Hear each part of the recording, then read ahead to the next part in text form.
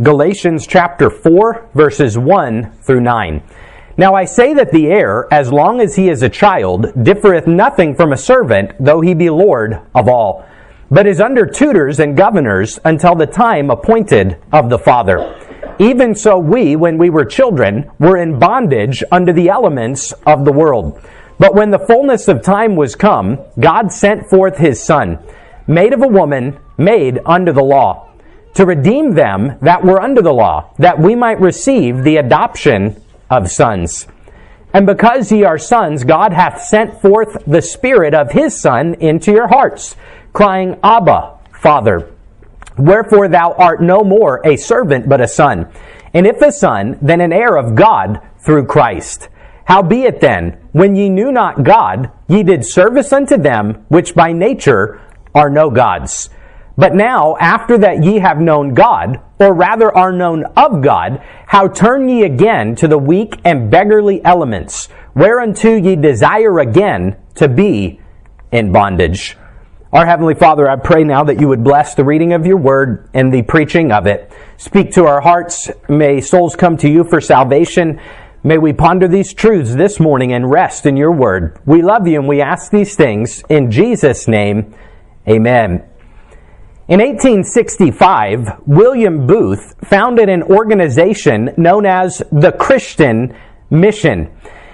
It was trying to do a lot of good for the poor people in town and tied it to the idea of preaching the gospel of the Lord Jesus Christ.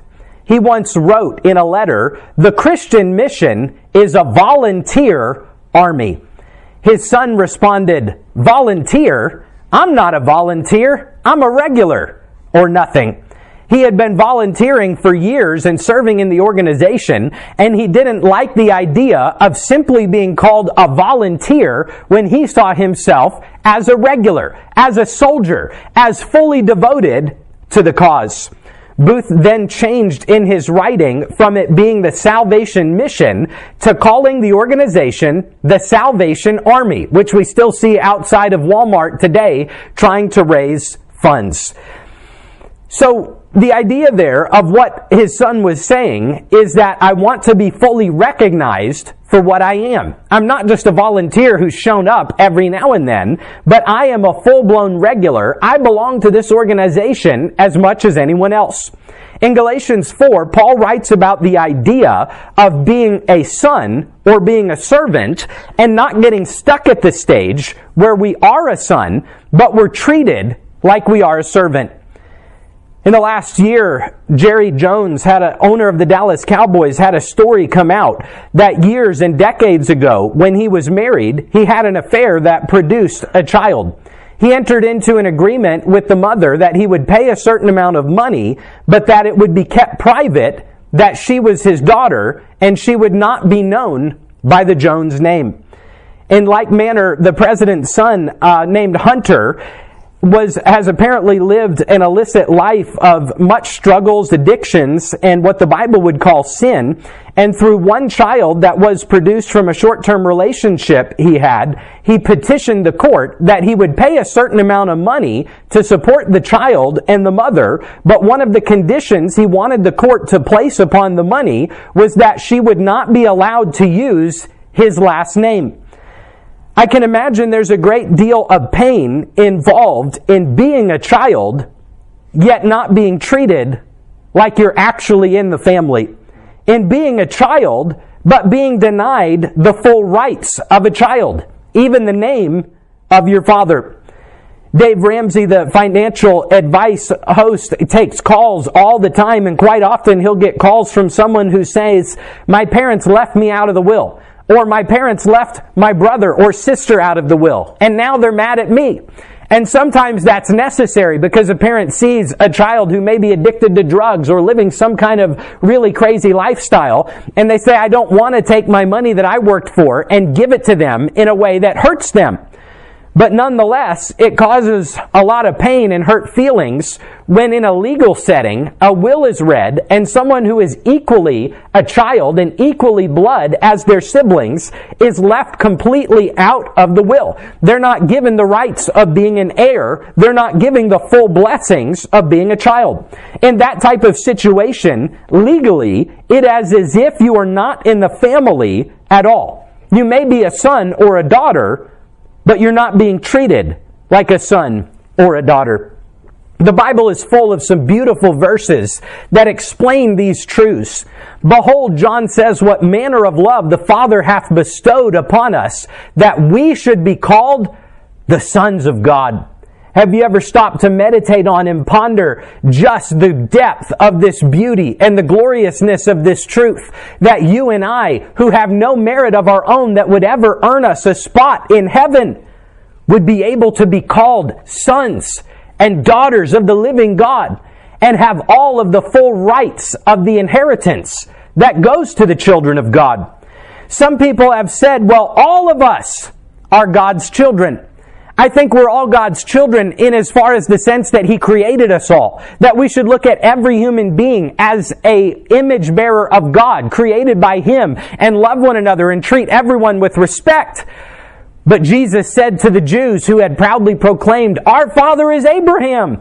Jesus said, ye are of your father, the devil, and the lust of your father will ye do. And Jesus told them the truth. But they did not believe Him because they were clinging to their sin, clinging to their legalism, clinging to their sense of self-righteousness, and trusting in that to make them children of God. Because being a child of Abraham was being a Jew. They said, we're a Jew. We don't need salvation.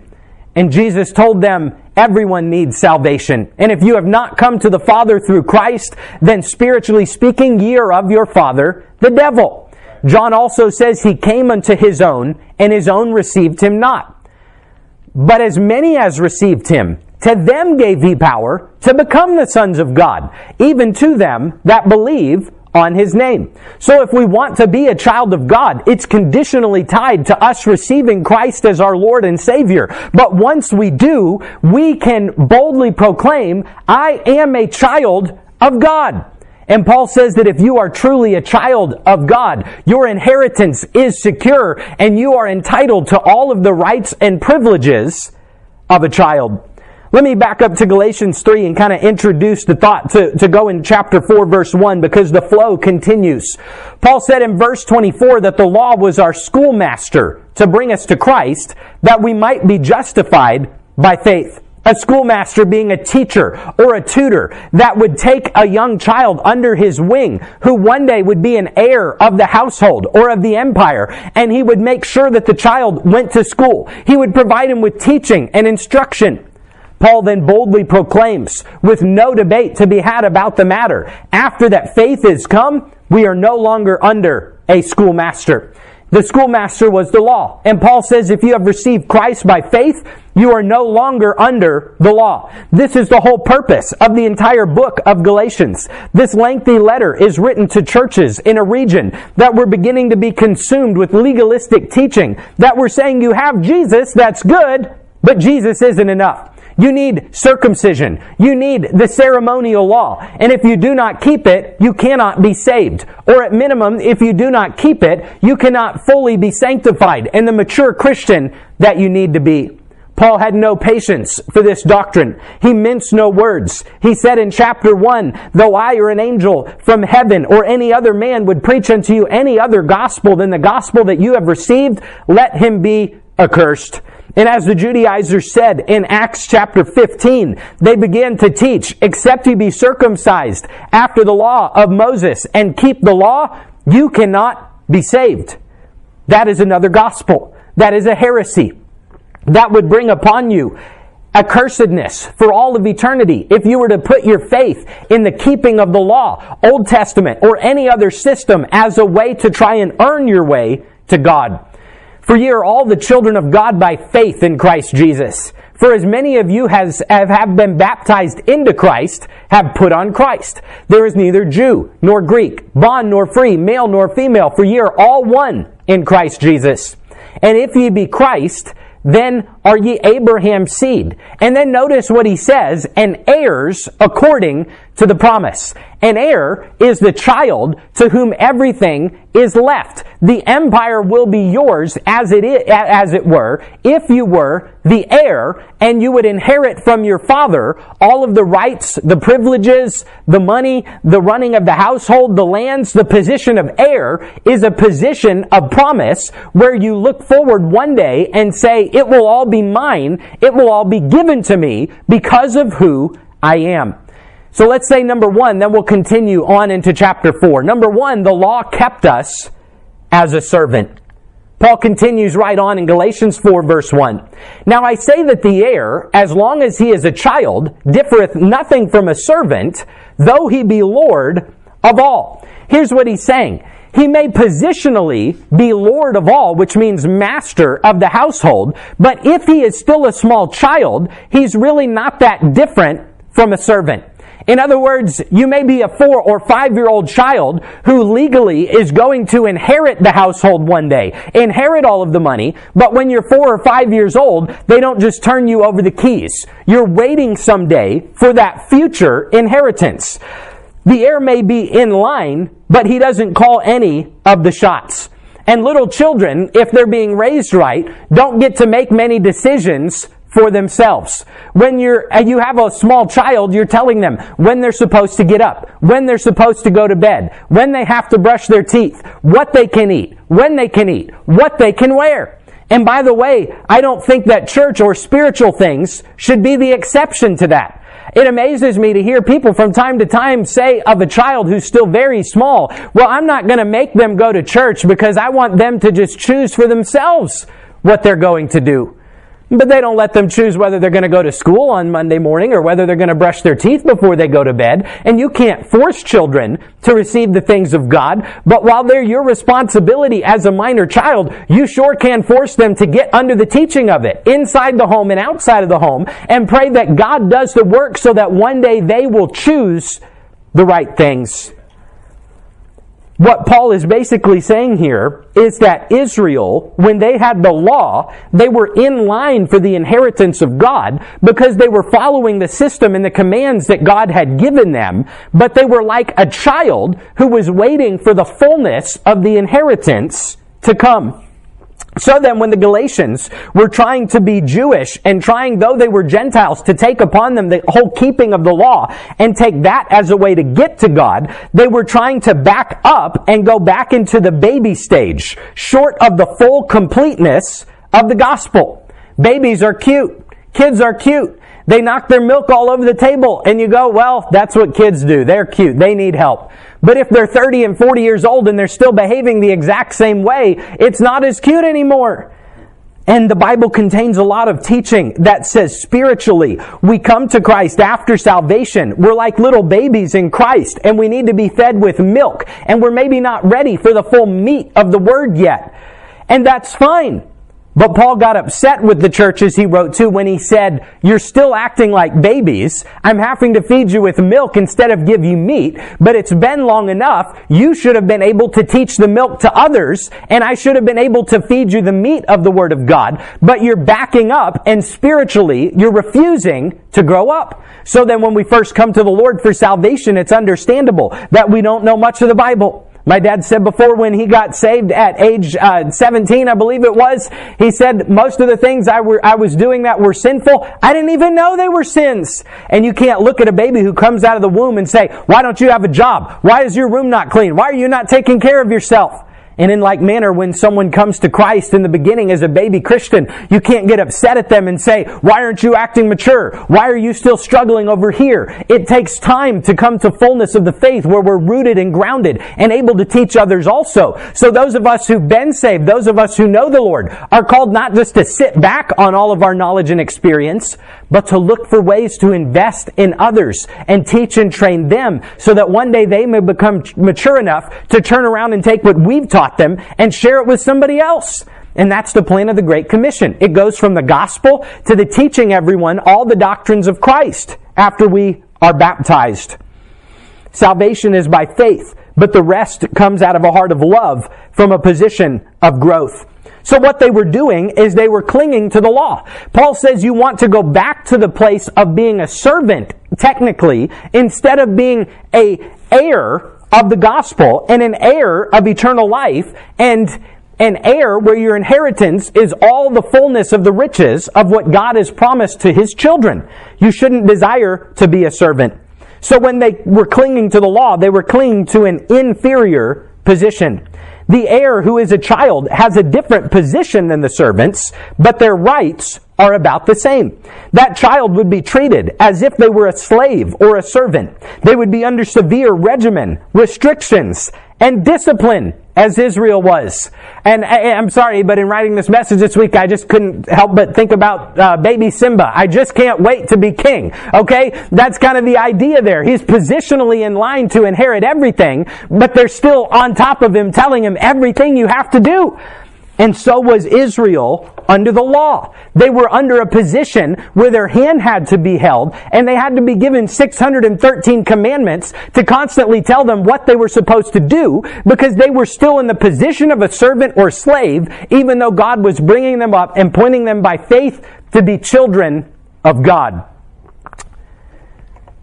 So it says verse 2 says, but the child is under tutors and governors until the time appointed of the father. The tutor or the governor would simply be a steward, a teacher, a manager, or a guardian. Perhaps here the word for tutor means that it was like the personal teacher of the child, and the word governor would be like the chief supervisor of a big estate where all the other servants reported to the governor. But the meaning is, again, of a schoolmaster who would take the young boy growing up in the Greco-Roman Empire and would say, someday you're going to be over a lot of men. Someday you're going to command the household. But right now, I'm going to give you discipline if you don't clean your room. You get the idea. Again, this is talking about Israel and the law.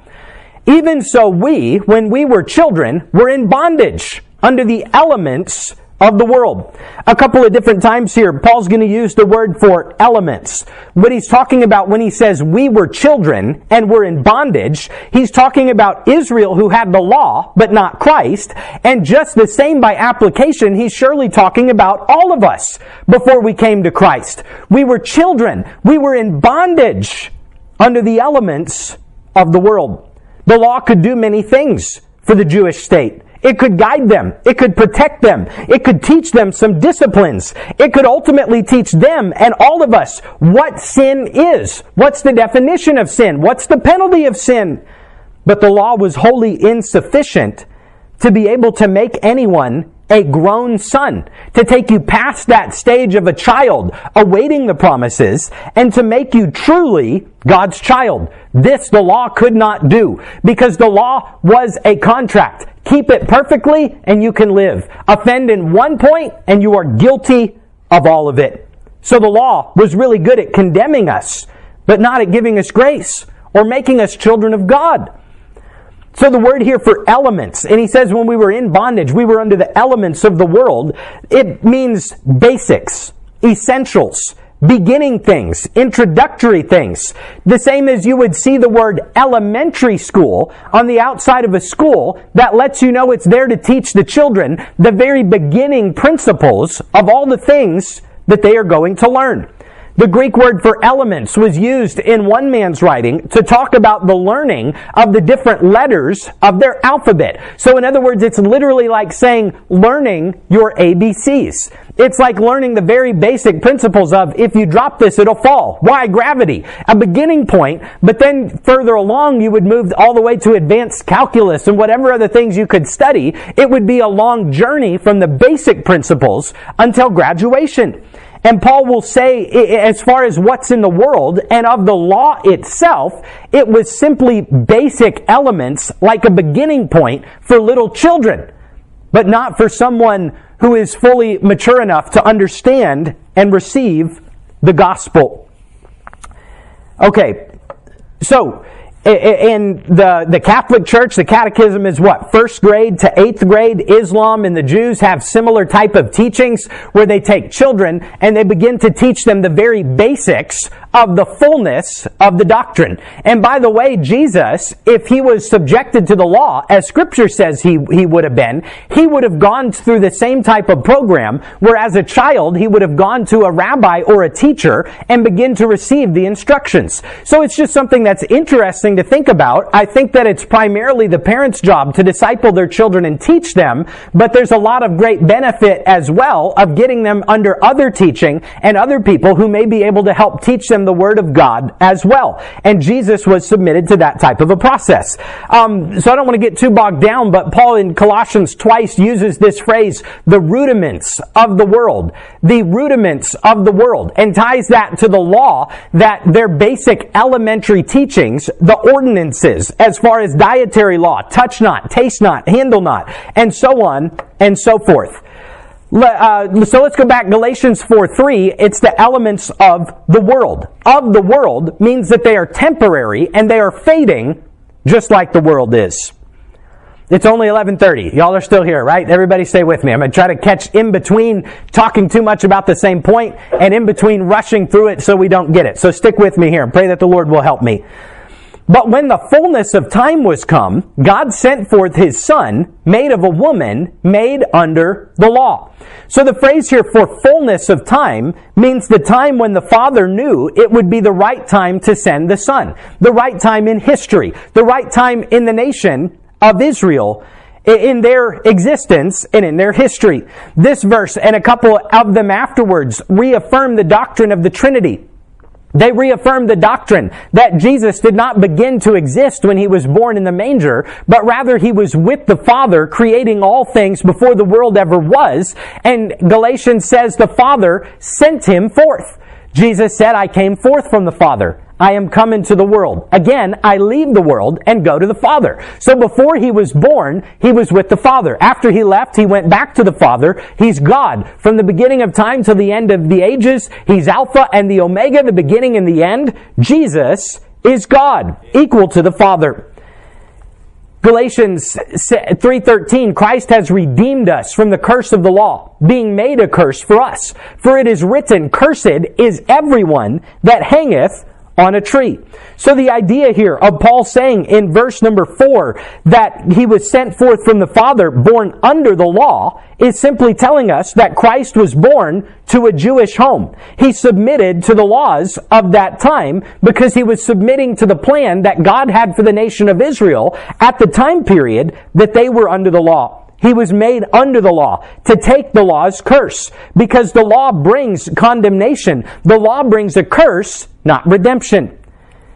So number 1, the law kept us as a servant or a slave. Number 2, Christ keeps us as His child. When the fullness of time was come, God sent forth His Son, made of a woman, made under the law, to redeem them that were under the law, that we might receive the adoption of sons. So in the big picture, here's what Paul is saying. The little child who's 4 years old that one day is going to inherit his father's empire has a good position, but he's treated like a little child or a servant without much rights. And so too was Israel and all who were without God when they were under the law, but Christ had not came. But God, as He knew when the time would be from the foundation of the world, sent Jesus to redeem His people from the curse of the law so that He might deliver to them the full position of being a son of God with all of the rights and privileges that sons of God are entitled to. Only Jesus could do this because only He could perfectly keep the law. The law was not just 10 commandments, but on Mount Sinai it was 613 commandments. Then the Jewish rabbis and teachers added literally thousands of commandments on top of that. Jesus said, I'm not come to destroy the law or the prophets, but I am not come to destroy, but to fulfill. So he was come to be the fulfillment of the law, insofar as the law was pointing towards a future Savior who we needed to come save us from the condemnation the law brought. Jesus was the fulfillment of that. He also fulfilled the law in the sense that he perfectly kept the law for the very first time in history. He was the fulfillment, the completeness of that law, because he could live 33 years and never once sin. Galatians 4:5 then brings in the beautiful truth at the end of verse 5. He's redeemed us that were under the law, that we might receive the adoption of sons. Michael Reagan wrote a book that he entitled, about his life story, he entitled the book, Twice Adopted. Because Ronald Reagan adopted him as his son, brought him into his home, and gave him the full legal rights of a son, even though he wasn't his blood-born son. And then he said, when I was saved, the Lord Jesus Christ brought me into the family of God. And though I wasn't a blood-born son of God, I've been adopted now twice, once by an earthly father and once by a heavenly father. And I belong fully to both families because of a kind heart of love that was willing to take a child who needed a home and adopt him and give him all the rights of a son. Now listen. Adoption grants the child the full rights and privileges due to a blood-born son or daughter, and does so not out of obligation, but by choice, out of a heart of love. You need a home. We have one. So we choose out of love to bestow upon you all the full gifts of a child, as if you had been born through our own blood. Paul then says, and because ye are sons, God hath sent forth the Spirit of His Son into your hearts, crying, Abba, Father. Okay, so listen for just a minute, because I've got some more scriptures and some things to say, but this verse is so rich and so beautiful in the reality of what it means to us as Christians. First of all, he says, because ye are sons. Not you're waiting someday to see if you end up in the position of son, but right now, if you have received Jesus Christ, you have the Holy Spirit, and eternal life is your present possession. You are a son of God. And God's not in the habit of kicking sons and daughters out of His family. Amen. I believe that eternal life is a present possession. The New Testament says we currently, positionally, are already seated at the right hand of the Father. And 2 Corinthians 1:22 says that the Holy Spirit, that God has sealed us, and that He has given us the Holy Spirit as the earnest of our redemption.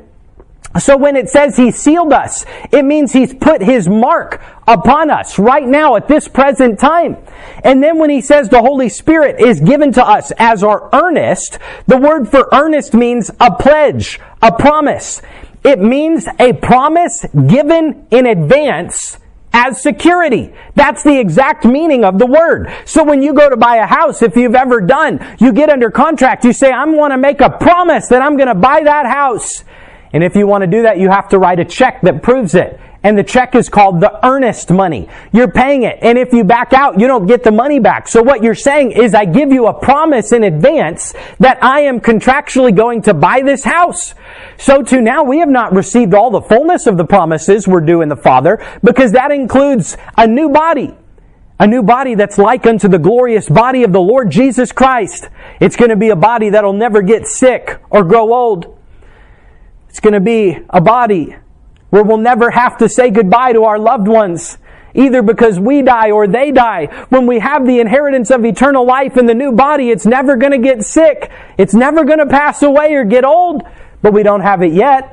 We're going to be in heaven, but we're not there yet. But the New Testament says that God took the Holy Spirit and sent it forth into our body at this very moment as the earnest and the promise that all of those things are going to surely be delivered to us. Verse 6 is another great evidence of the doctrine of the Trinity. You've got the Father, the Son, and the Holy Spirit right here in this verse. This verse matches Romans chapter 8, which we'll read in just a minute. That is teaching the Spirit here is the Holy Spirit that comes to our heart, our soul, and gives witness to us that we are indeed the children of God. His Spirit is in our inner man, in our heart, as evidence that we are adopted into His family. Then Paul says, by the Spirit, we look to the heavens and we cry, Abba, Father. Listen to this. The word Abba was an Aramaic word, and it was a word that simply meant Father. It was easy for little children to learn to say. It flowed off of the lips. So when they were barely old enough to speak, they would say, Abba. In the same way we would say, Dada, Daddy. The first words that we can form out of affection and love and adoration and a cry for help to our earthly Father. God says this is the same way we go and use as a term of affection and endearment to our Heavenly Father, knowing that we are His child and that He hears our prayers. In this Jewish culture, fathers would often be rigid, not affectionate. They thought it was indignant to run anywhere, so they walked slowly. Everything was done very proper. So then in listening to teachings about the story of the prodigal son, most Bible teachers believe that when the father went sprinting to him, that was less dignified than the father would usually act. When he grabbed him and hugged him and kissed his neck and showed him all of that affection, that was less dignified than a father would usually act. But who was the father in the story of the prodigal son there to represent? He was there to represent our Heavenly Father. So the Babylonian Gemara, a Talmudic collection of writings that was written and collected 500 centuries before Christ, contained a writing, and in it, it declared that slaves and servants were forbidden to say Abba when they were addressing the master of the house. Do you see what Paul is addressing? He's saying going back to the law is going back to the position of a servant, of a slave. Don't say Abba to the master of the house. Only children get to do that. But Paul says when we're come to Christ and we're no longer under the law, we look to Him and say, my Abba, my Father, I love you, I need you. Would you care for me? Our God is not a cold, distant, harsh God somewhere out in the universe that we can know nothing about. He's a personal God, personally revealed Himself to the world through the person of Jesus Christ. In Him dwelleth all the fullness of the Godhead bodily. Jesus said to Philip, have you been with me so long and you still don't know? If you've seen me, you have seen the Father. We've not seen Jesus in a bodily form as the disciples did, but we've seen Him revealed to us through the Holy Spirit in the knowledge of the truths of the Word of God. We have known, we have seen Christ. We know the fullness of God. All there is to be seen in the glory and riches of God is seen in Jesus Christ. And sometimes we can, even after we come to the Lord, have this false idea of God in our head where we think of Him as being cold or distant or super harsh, and we're afraid, what if I break a rule I didn't know about? What if I struggle with the rules that I do know about? God's just going to strike me down. I have to do more. I have to achieve more. I have to be in church more. I have to do more good works more and give more. Maybe then He'll be pleased with me. But the picture the New Testament paints of our God is that He's a God who loves His little children, and He wants you to look to Him and say, Abba, Father, I'm weak. I'm struggling. Would you help me? And He says, yes, I will. Yes. I personally believe that many religions paint a false picture of God as being a cold God who only loves those who hold to the rigidness of His commands. It is written, Allah loves those who do good deeds, but not that He loves everyone unconditionally. For God so loved the world that He gave His only begotten Son, that whosoever believeth in Him should not perish, but have everlasting life. And some, in a perverted, twisted, false sense of religion, have strapped bombs to their small children and sent them into the marketplace to take the lives of innocent people, believing that their God would be pleased by this action. Well, God doesn't call us to give our children to Him in that senseless way, but He gave His Son for us to die so that we might receive the riches of the fullness of the gospel. And I love everyone, of every race, every creed, every background or religion. I'm not here to hate them or condemn them, but I'm here to say we are called to tell the truth, and the truth will set you free, as Jesus said. So this verse says that God the Father sent the Son, then He gave the Holy Spirit. And this Holy Spirit witnesses to us that we are God's child. God in His infinite graciousness and kindness, has blessed my wife and us with a 4-year-old daughter. And I know according to every metric, they say that for her to have the proper view of herself, it's very important that she have a good relationship with her father and get affirmation from her father. But however long I live, however good or poor of a father I am, whatever she gets from me or doesn't get from me, she has a heavenly Father she can go to and get all of the affirmation she needs. You are my child. Whatever you got from your earthly father or didn't get, whatever you gave your children or wish you had given them or mistakes you have made, you can keep praying that God through His love will draw them to repentance and He will be their Abba Father. We lack nothing if we are children of God. Nothing. He's given us all we need. Listen to Romans chapter 8 and then Ephesians 1. Bear with me. For as many as are led by the Spirit of God, they are the sons of God. For ye have not received the spirit of bondage again to fear, but ye have received the Spirit of adoption, whereby we cry, Abba, Father. The Spirit itself beareth witness with our spirit that we are the children of God. And if children, then heirs, heirs with God, and joint heirs with Christ. Do you understand the implications of that? All of the promises that are given to the Lord Jesus Christ that He will one day inherit, we are joint heirs with Him. Not that we're trying to become a God like He is, but we know we're saved through His goodness and all the inheritance of Christ. He lovingly, kindly says, you don't deserve it, but I'm going to make you a joint heir, and you'll receive of the promises that the Father has said He will give me. That's called grace. That's called love and goodness of God. For I reckon that the sufferings of this present time are not worthy to be compared with the glory which shall be revealed in us. I know your suffering is real this morning, but also know that what we're going through for this brief moment in time, this vapor, our pain, our sorrow, is not even a drop in the bucket. It can't even be compared with the glory that is coming our way when we enter into eternity. Paul said, and because ye are sons of God, God hath sent forth the Spirit of His Son into your hearts, crying, Abba, Father.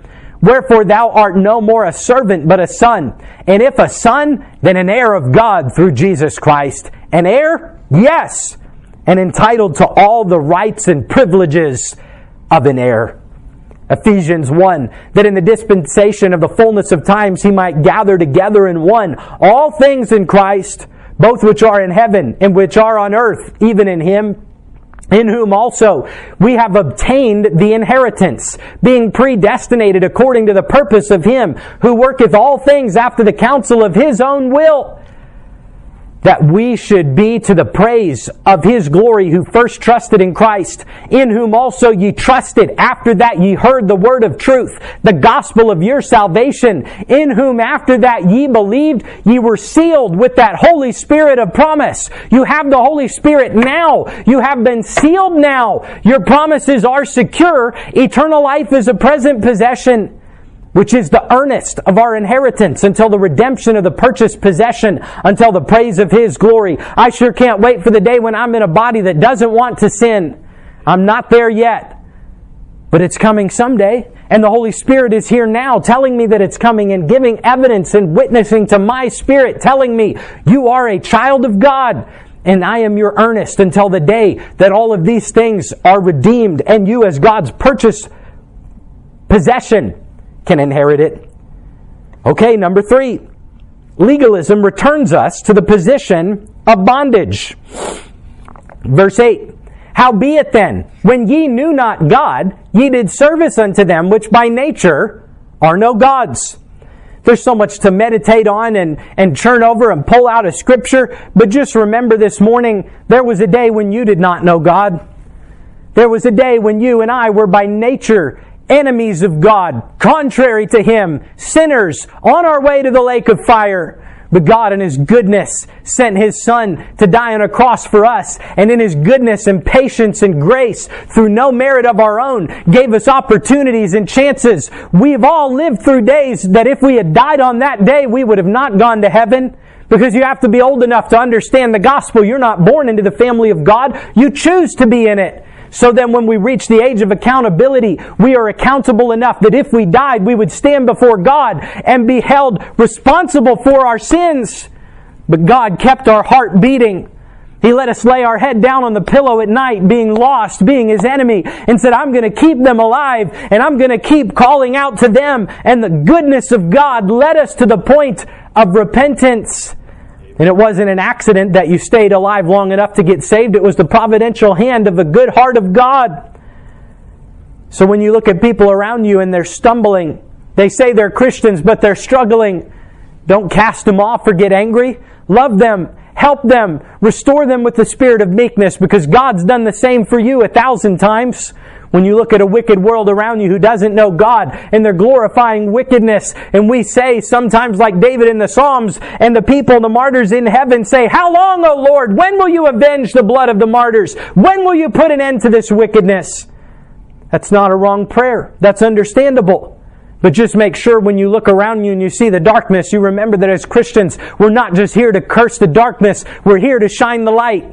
And remember that God loves the person you're angry with. God loves the wicked person who's running from Him and being a rebel. Jesus died for them. And when you're grieved with the evil you see, remember that God is far more offended by evil than I am. And God is far more capable of bringing it to justice. So while you pray for justice, also pray for mercy and say, Lord, turn the hearts of those around us to yourself. Would you please save them the same way you saved me? If you understand the sins you've been forgiven, you will want others to receive that forgiveness also. So Paul's writing to the Galatians. Don't forget, these were not Jewish people. They were the Gauls. They were descendants of the Celtic warriors who conquered the land. They worshiped gods, but Paul said you worship them which were by nature no gods at all. Lowercase g, false gods. They would worship the Greek gods. They would be in the temple. Zeus, Hermes, Arius, Apollo, etc. They would worship them. They would go to their temple. They would offer sacrifices to them. And Paul said, now you've been taught the gospel. You've come to the position where you know those are false gods. I know you wouldn't want to turn back to Zeus and the absurdity of praying to him. So why? Why would you want to trade one form of bondage for another? Why would you want to trade the old chains for new ones? You have been freed from the false gods you were taught about. Why do you want to now submit to the keeping of the law as a way to salvation, when that's just the weak and beggarly elements that God set up for a temporary time to point you to Christ? He's saying don't go backwards. Don't desire to be in bondage again now that you have the knowledge of the Lord Jesus Christ. When He says ye did service the gods which by nature are no gods, He's saying you were slaves. You were under their bondage, under their deception. You didn't serve God. You were serving them. But you were doing it to them which by nature are no gods. They were false gods. And any god besides our God is a false impostor. Any God besides Jehovah God, revealed in the Trinity, the Father, the Son, and the Holy Spirit, is a false God. The prayers we pray to them are not heard. They won't save you. They don't exist. The Bible says their prophets are in hell unless they have repented and received Jesus Christ. There is one true God. There are many masters competing for our attention in this world today, as there always have been. But any master besides God is a cruel master. The Greek gods and the lies about them was a twisted joke. And those who followed that mythology as a way to God were deceived. What a waste to live for a lie. Our life is a vapor. We have a little time to make choices. So if we were to live our little life from sun up to sundown and follow a lie, what a waste that is. Paul says you should know better because you know the truth. And as Jesus said, Satan is a liar and the father of it. So are his false prophets. Whether it's Jim Jones seducing his congregation to go to the South America with him, and then when it was found out that abuse was happening and the authorities closed in, he made them all drink poison Kool-Aid and die with him. He's just one in the line of thousands, charlatans, liars, false prophets who prey upon people so that they themselves may profit off of them financially or otherwise. I think that sometimes maybe some people who come to Christ later in life than I have perhaps have a fuller grip of this truth. But if this Bible is the very Word of God, and everything contained therein is fully the truth, then what other life short of full commitment to Christ can make sense at all? Sometimes the best Christians are those who were the wild child before they came to Christ. And they were running wild in everything they put their hand to do. And that's what life is all about. Making money, drinking, getting women, having fun, building businesses, whatever it is, being famous. And then they come to the place where all of a sudden God gets a hold of them. And they realize that Christ is Lord. And they turn and look at others who have a sense of apathy. And they say, if this is the truth, and we believe it is, why would anything other than giving our all to God in any way we can make any sense at all? I brought 10 pages about the life of the missionary William Borden, and I'm not going to sit here and read or summarize any of them. I'll revisit it someday in a little bit more detail. But he lived an incredible life where he was heir to his father's business. And he turned down his father's warnings. If you give your life to be a missionary, then you will not inherit the business. He gave his life to be a missionary. And it said that he wrote in his Bible, when he was leaving to be a missionary, no reserve. His father told him, you'll never work in the company again if you continue this foolishness. You're too young for that. He wrote in his Bible, no retreat. Then he finally arrived in Egypt, and within 3 months he died from contracting a disease there. But shortly before his death, it said they found in his Bible the phrase, no regret. And through his story that's still told today, there's still a monument of him today at Yale University. Thousands were inspired to go to the mission field and tell people about Christ. I don't think you should go to the mission field unless Christ tells you to. But I do think you and I should give our best, for we serve the true God, and we will never have any regrets if we do so. Charles Spurgeon, the most famous Baptist preacher that ever lived, preached to thousands every Sunday in London. A Congregationalist pastor that's not quite as well known was named Joseph Parker, who also preached to 3,000 people every Sunday, and some people said he was better at being in the pulpit than Spurgeon was. A family was on vacation and they purposed to go hear these two famous preachers in person. Sunday morning they heard Parker and they left and said, Parker is the greatest preacher that's ever lived. And it said on Sunday night they left after hearing Spurgeon preached and said, Jesus Christ is the greatest Savior that ever lived. Our eyes should be pointed not to men but to the Lord Jesus Christ. He's the true God. He is the greatest. I've got to conclude here. 11:57. I'm almost done. There's so much idolatry about us today. There's so many false masters. There's so many gods that by nature and essence are not gods at all. It might be a football stadium. It might be the money in your bank account. It might be pleasure. Whatever it is, let us remember only the gospel frees us, and certainly not the law. As Paul said, I didn't ride into town and say, read Deuteronomy, keep all 600 laws, and then you'll be free from false gods. He preached very plainly and clearly the Lord Jesus Christ, Him crucified, and that delivered them, and the gospel will deliver us all.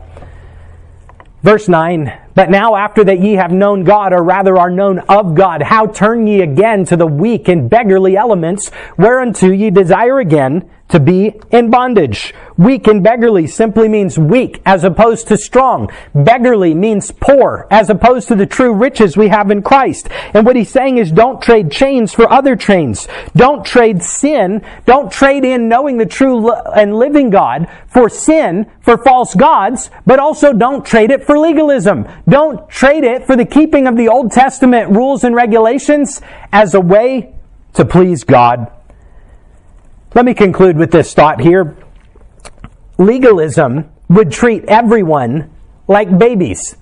It would take you back to the position of saying, no, you don't know enough to be able to follow God. The Holy Spirit's not enough. I'll tell you what to do. You have to keep this feast day. You have to keep this specific rule. Don't eat that. You have to keep the rules. It's trying to push a person back to the position of being a little baby. So too, though we may not be looking at Old Testament law, could be just as guilty if we say, I have made a long list of rules that are not in the Bible.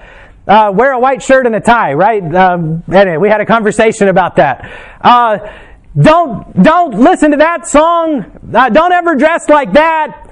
I made the rules. They're not fully listed in Scripture, but I pulled some verses and I made rules. You keep my rules. That's the same thing as looking over someone's shoulder and saying, even though we're an adult, no, I have to treat you like a little child. I'll tell you what to do. Legalism says, I'll look over your shoulder. I'll pick all the rules for you. When the Bible has given us specific principles, specific commands. If God says don't commit adultery, that's not optional, okay? But when God says, here's a principle that you're supposed to follow and doesn't clearly spell out what that looks like, we're supposed to say, Holy Spirit, lead me into how I keep the principle and what rules help me keep it. And Holy Spirit, let me trust that the other people who are your children have the Holy Spirit too, and you can lead them differently than you've led me. Amen. And maybe I can show them some grace, and we can show each other some grace, if that be the case. I believe that my job as a preacher is to preach the text, and God's Holy Spirit will make the application to every heart in the way that He would do. Again, not specific sins and commands, but general principles. And I believe there's a danger in being too consumed with every message has to have 100 practical applications. Now, I always want to preach the application. How does this apply to my life? But if the text doesn't have a bunch of specific applications, maybe it's okay to just tell what the text says and trust that the Holy Spirit is going to apply it to your heart and your heart and your heart, and He'll lead you, and I don't have to. I think a lot of preachers waste a lot of time frustrated with congregations because they won't follow their specific set of rules. And if you're not where I'm at this morning in a lot of different things, I think I can say, God, help me preach the Bible, and you change them when you want to. It's not my job to force anyone to do anything. Let God move souls to make specific choices. Romans 14 talks a lot about that. Okay, that clock says 12:01, but I think it might be 1 minute fast. Let me conclude with this.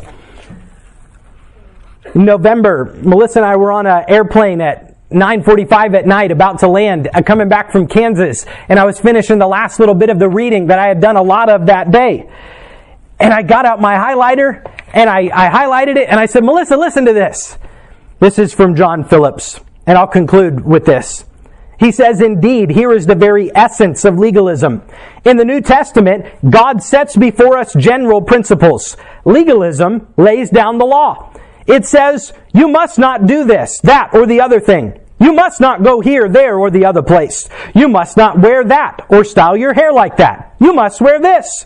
You must give this amount. Support these meetings or those programs. Restrict yourself to this circle of fellowship and boycott that group there. I'm out of time, so I'm not going to chase that, but boy, is there a lot of that around us.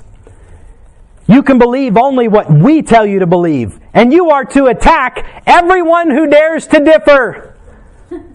You may read these books, but you mustn't read those. And the result is bondage. It is grown-up childishness. Christ has freed us from all such man-made rules and regulations. We are not allowed, however, to do as we please. We are to master the principles that God has given and govern ourselves as mature adults by those principles. Oh, listen to this one, because I think of a lot of people when I read this one, but I'm not saying any names, I promise. That is the heart and soul of legalism. The legalist likes to line everybody up, give orders, and make them march in step to the beat of his drum. Something about that is very intoxicating. To the one giving the orders, that is, it gives him a sense of power. And very lastly, many people do not like freedom. They find it difficult to make decisions for themselves. They like to be told what to believe and what to do. That is why leaders with charm and charisma can so easily find a following no matter how weird and outrageous their cause. People, after all, tend to be like sheep following anyone who will take the lead. There's a comfort in somebody telling us what to think, where to go, what to do, because then I don't have to figure it out myself. But the danger in that is that someone steps up with a lot of charisma and says, I'll tell you what to do, when his job is to stand up and tell them what God said and ask them to follow God for themselves in all that they are to do. Let's bow for prayer. Thank you for bearing with me long this morning. In just a moment, the music's going to play a chorus. Let's have a time of prayer. Some people like to come to the altar and pray as a symbol of submission to God and of seeking His face. God hears your prayers in your seat as well. Whatever you'd like to do, if you need anything from me this morning, let me know. If I can pray for you, if you need salvation explained, I would love to do that, or many here would as well. Let's reflect upon the message this morning. Let's rejoice that we have an Abba Father in heaven who is accessible at just a prayer away. Let's continue in prayer for just a moment.